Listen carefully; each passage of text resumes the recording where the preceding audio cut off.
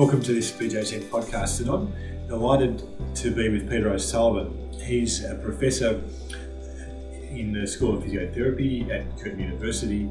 He's renowned internationally as a back pain clinician, and he's got an active private practice where he's at Body Logic in Perth, in Australia. He's very prominent on the keynote speaker circuit, and it's great to have a private chat with Peter for the BJSM today.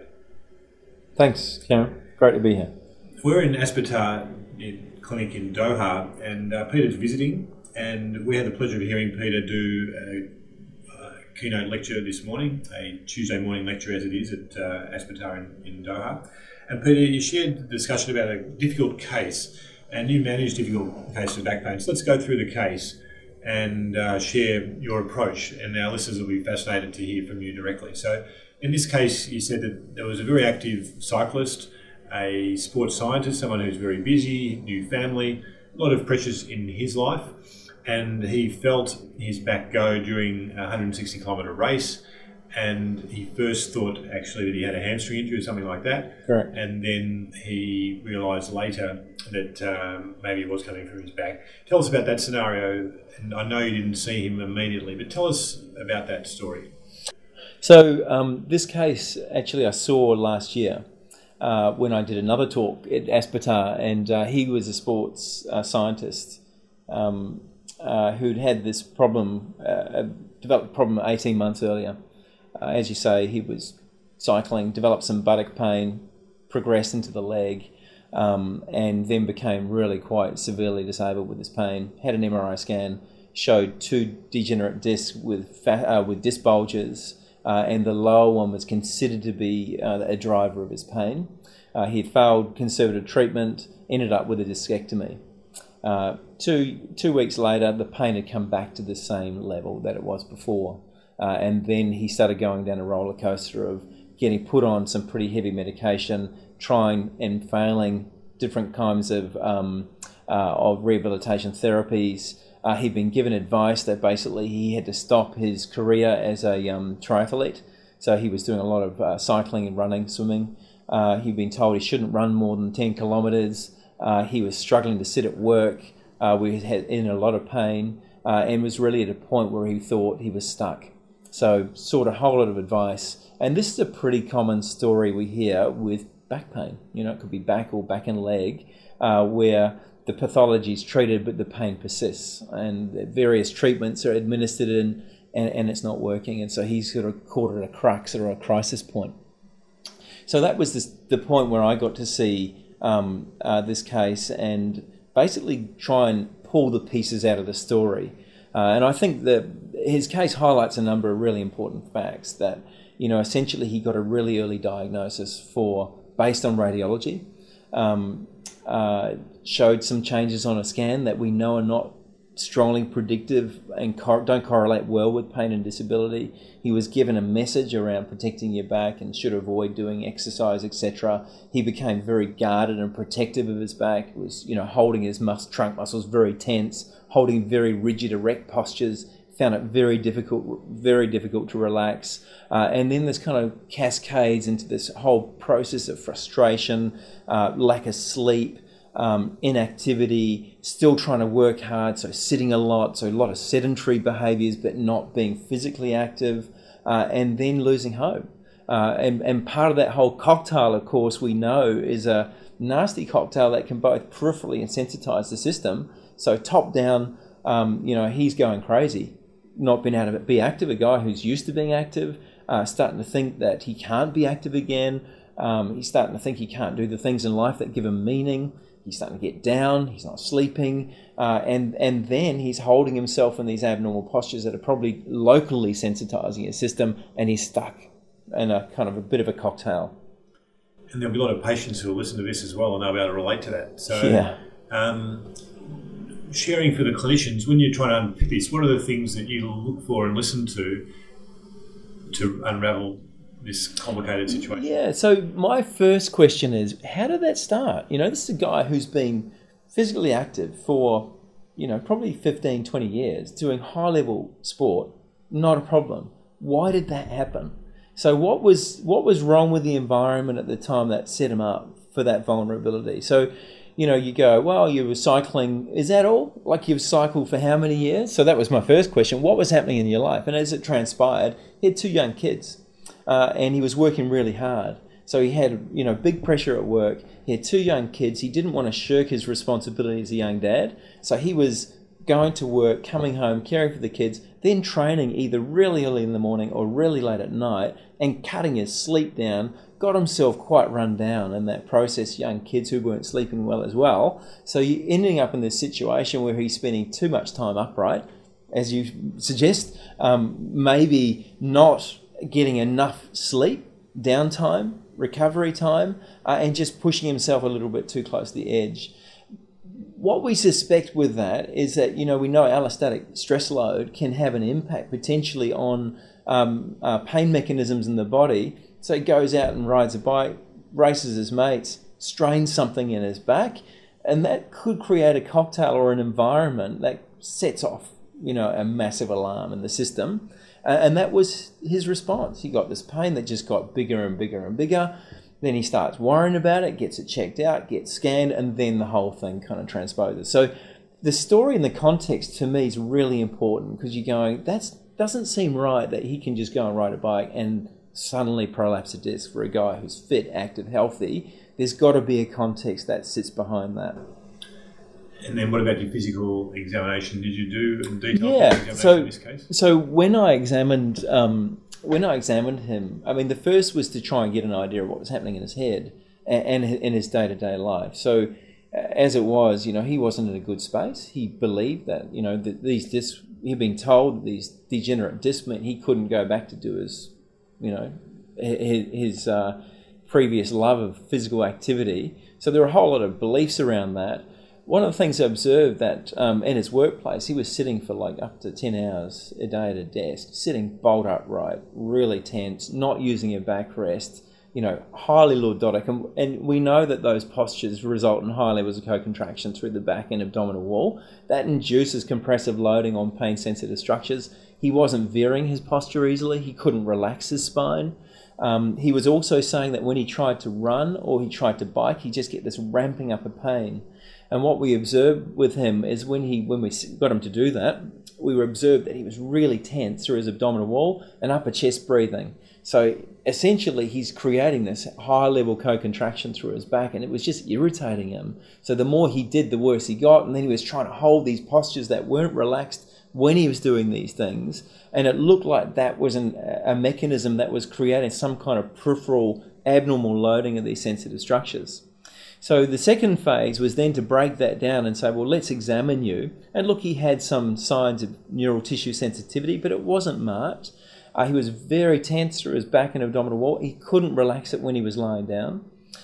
So we took him through a sequence of getting him to just breathe into the belly, relax his back muscles, get him to drop out of lordosis, then took him back on the bike and then got him to relax his posture, breathe using his diaphragm, not upper chest breathing, not hold his spine tense, and he found that actually he could cycle without this pain escalating. So that was like a window, and we often look for windows with people to say, is there something about your presentation we can modify to give the keys back to you? So we're interested in really giving people the control back, particularly when pain is persistent and disabling. And remember, this guy's on a lot of drugs to try and control his pain. It's not working. So to him, that gives him an insight to say, hang on a second, I've got some controllability over that. So then we sort of set up a plan to say, look, if you understand this, you're in a situation where you think you're damaged, you can't exercise. We know discs love movement. They love loading. They love movement. Let's get you moving. Let's get you, when you're sitting at work, to relax into your chair and not hold yourself so tense. Let's get you to take regular breaks and go for walks and get yourself moving, and give you strategies to relax your body, but also to get you back doing the stuff you want to do in a normal way.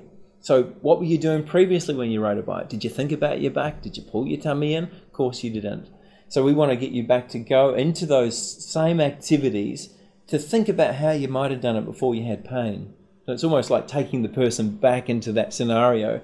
And what transpired from that, also be really systematic about giving yourself good sleep, good periods of rest, regular physical activity and build your activity levels up over a period of time, to being respective of your body's pain response, but seeing if you can modulate it.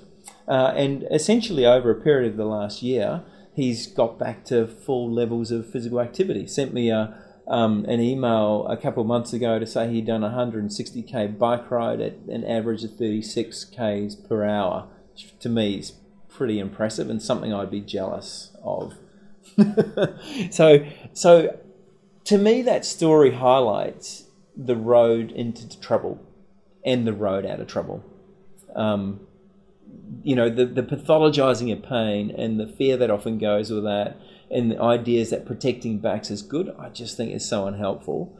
Where the belief that your body is something that loves to move in a normal, healthy way, respecting the fact that you need to have good, healthy lifestyle habits that form part of that process to unravel the system and let the whole body calm down, the nervous system calm down in that process. And Peter, that was a great success story, from someone who was in a bad way. I mean, this is post-surgery pain, someone who's trying to function at a high level, and many people would think that was a lost cause the way he was getting advice. So is it fair to say you think that the advice people get isn't always helpful? Well, I think we've given up on chronic pain. I honestly do. I think we have, as a healthcare profession, I think we've bought into this idea that these are structural pain changes that happen in the brain and the nervous system. You've got a degenerate disc, mate, you're going to have to live with it. So there's almost like this default that we're going, the best we can do is just to get you to accept it and find benefit in your life, by doing a 10K bike ride. And of course, that's not okay for this guy. He wants to be pushing himself hard. And I think we've almost bought into that by thinking that this is not something that can change. Well, we know the nervous system's highly plastic. Structures love to be moved well and nurtured well and cared for. So we think there's a need for a different kind of narrative on pain. So clearly there are cases that are going to be way, way more complex. And not everyone's going to have a great outcome like this guy. But I think there are many who don't get the opportunity to go down that path. And how do you talk to your patients about that the disc is good for to be moved, and that pain can be, resolved? Like, what's some of the words you use for folks when you're in the clinic? Yeah, it's interesting. I think you tap into a really good point. I mentioned this morning about some of the qualitative studies that have looked at the language we use, and words like chronic or degeneration or wear and tear or instability can be really unhelpful. And they make people think that backs are like car tyres. The more you use them, the more you wear them out. In fact, you've got to preserve it, so the less you use it, the better it'll be. Where in actual fact, we know with the human body that it's restorative. Movement is restorative and it's protective and builds resilience. So we kind of try and shift people's thinking away from those very structural views on the body as something that will wear out with time, which are really common community beliefs and probably healthcare practitioners' beliefs, to actually seeing that the body is something that rejuvenates and regenerates with being well looked after and used and exercised in a normal, healthy way. And you did tell me about another case where someone had an acute episode of back pain. And, she was particularly worried about this, and then over the phone you told her that she was going to get better in 3 days. Well, it was a great case because it was actually a guy who I treated previously for a back problem, and his wife had bent over to pick up their little one and had this severe episode of pain, and she was lying on the floor, couldn't move, screaming in tears, and he got hold of my number. So he rang me up and he's going, my wife's on the floor, we think we should get an ambulance, we think she's got a ruptured disc, she's saying that her legs have gone numb, and I'm going, and that, pain's scary. I think what it highlights is pain is scary, and if you don't understand what pain means, it can really freak you out. So I go through a kind of triage process in my brain and go, well, okay, let's just think about it. Have you had a history of back pain before? No, never had back pain before. So what's the context? So she's a mum of 2 kids. This story again. She's been full on busy doing all that kind of stuff. She's just been over to pick one of the little ones up, acute pain, and then's just freaked out. And of course, the family's freaking out as well. And she's the sole carer. The dad's busy with his work, and so there's all this pressure that you can see cascading around that. So first thing I said is it really numbness? Can you touch your legs for me? Yeah, can feel the legs. Okay, that's not numbness, but they feel numb. Grab a little needle and prick her around the leg. Yep, she can feel that. Okay, so that's not numbness. So what often happens when you're freaking out with pain, you'll feel like you've got a disconnect from your lower limbs. That's not numbness. So you may have a perception you can't move them, but that's not like cord shock. So the first thing is, it's a minor incident. Picked up the kids. She's done it lots of times. This episode, something happened, tripped the system. So I said, save yourself the trip to the hospital, because they'll just drug you and send you home. Get a call out from a GP, get some medication, chill out. It's going to be fine. It's highly unlikely it's anything serious, and my bet is you'll be fine in a few days. It will calm down. So she then popped into my rooms 2 days later, walking in, said, how did you know? I'm feeling so much better, and I've just come to see you to make sure that this doesn't recur again. Now, that could have gone terribly wrong. You know, typically you get a case like that who someone with pain can make them really catastrophize or freak out. They go to emergency, and I've seen these cases. They go to emergency, they get scanned. If you're unlucky, like most, you know, the majority of us have got stuff on an MRI scan. So most of us have got degenerate discs and disc bulges and annular tears, and then of course if they get negative health message from that, we'll be careful with that and watch out for next time. They can then start this cascade of increased anxiety, fear, protective muscle guarding that can lead down the path that our other case went down. And I think both cases are quite interesting, because you can see the evolution of disability and how you can get out of trouble. And then you can see how the importance of really clear thinking and confident decision making in an acute episode of pain, where you don't buy the catastrophe and stand yourself back and go, well, let's just think about this. Is it likely? Let's make sure we screen for the bad stuff, make sure there is no cauda equina sign, there's no radiculopathy, and then just treat it like you would a nasty sprain. Nasty sprain of the ankle, nasty sprain of the back, and you see the natural progression of this go well, I think, when you treat it in that way. So really we're hearing a positive message about back pain through a clinician point of view, saying, you know, you can feel confident when you're treating people, you can make a big difference to their lives. Yeah, I think so. And one of the things I think I see when I get to work with young physiotherapists and even experienced physios is there's a huge amount of fear around backs. And one of our PhD students, Sam Bunsley, has been doing some really interesting research around interviewing people with disabling back pain who've got high levels of fear. And we know that high levels of fear are associated with high levels of disability. And the stories they're telling Sam from her study really fit around these really catastrophic thoughts that are generated from healthcare practitioners' messages around your disc worn out, be careful, you got to take care of that, if it hurts, don't move, if it hurts, it's a sign of harm. So these kinds of messages I think are really, really unhelpful, and I think they reflect our lack of confidence around dealing with back pain. For some reason, backs are thought to be different than ankles and knees and shoulders, where in fact it's just another body part. And I do think, we worry about the 1% where it could be serious, where there might be cauda equina, but in doing that we have a great risk of pathologizing a really large group of people, where in fact their natural history should be good. Well, Peter, that's fantastic for our listeners to hear from you, because you've got such tremendous experience. And there are thoughts that other podcast guests have suggested that we've got to get people moving, and we've got to have practical exercises, and we've got to empower people. You mentioned giving people the key for their management. And thanks for your time. Thanks very much, Karen. Pleasure. And so you can read more of Peter O'Sullivan's work over the entire web, of course. You can follow BJSM on Twitter for updates about who our guests are and other links to sports medicine and physiotherapy news. Thanks for listening to this BJSM podcast.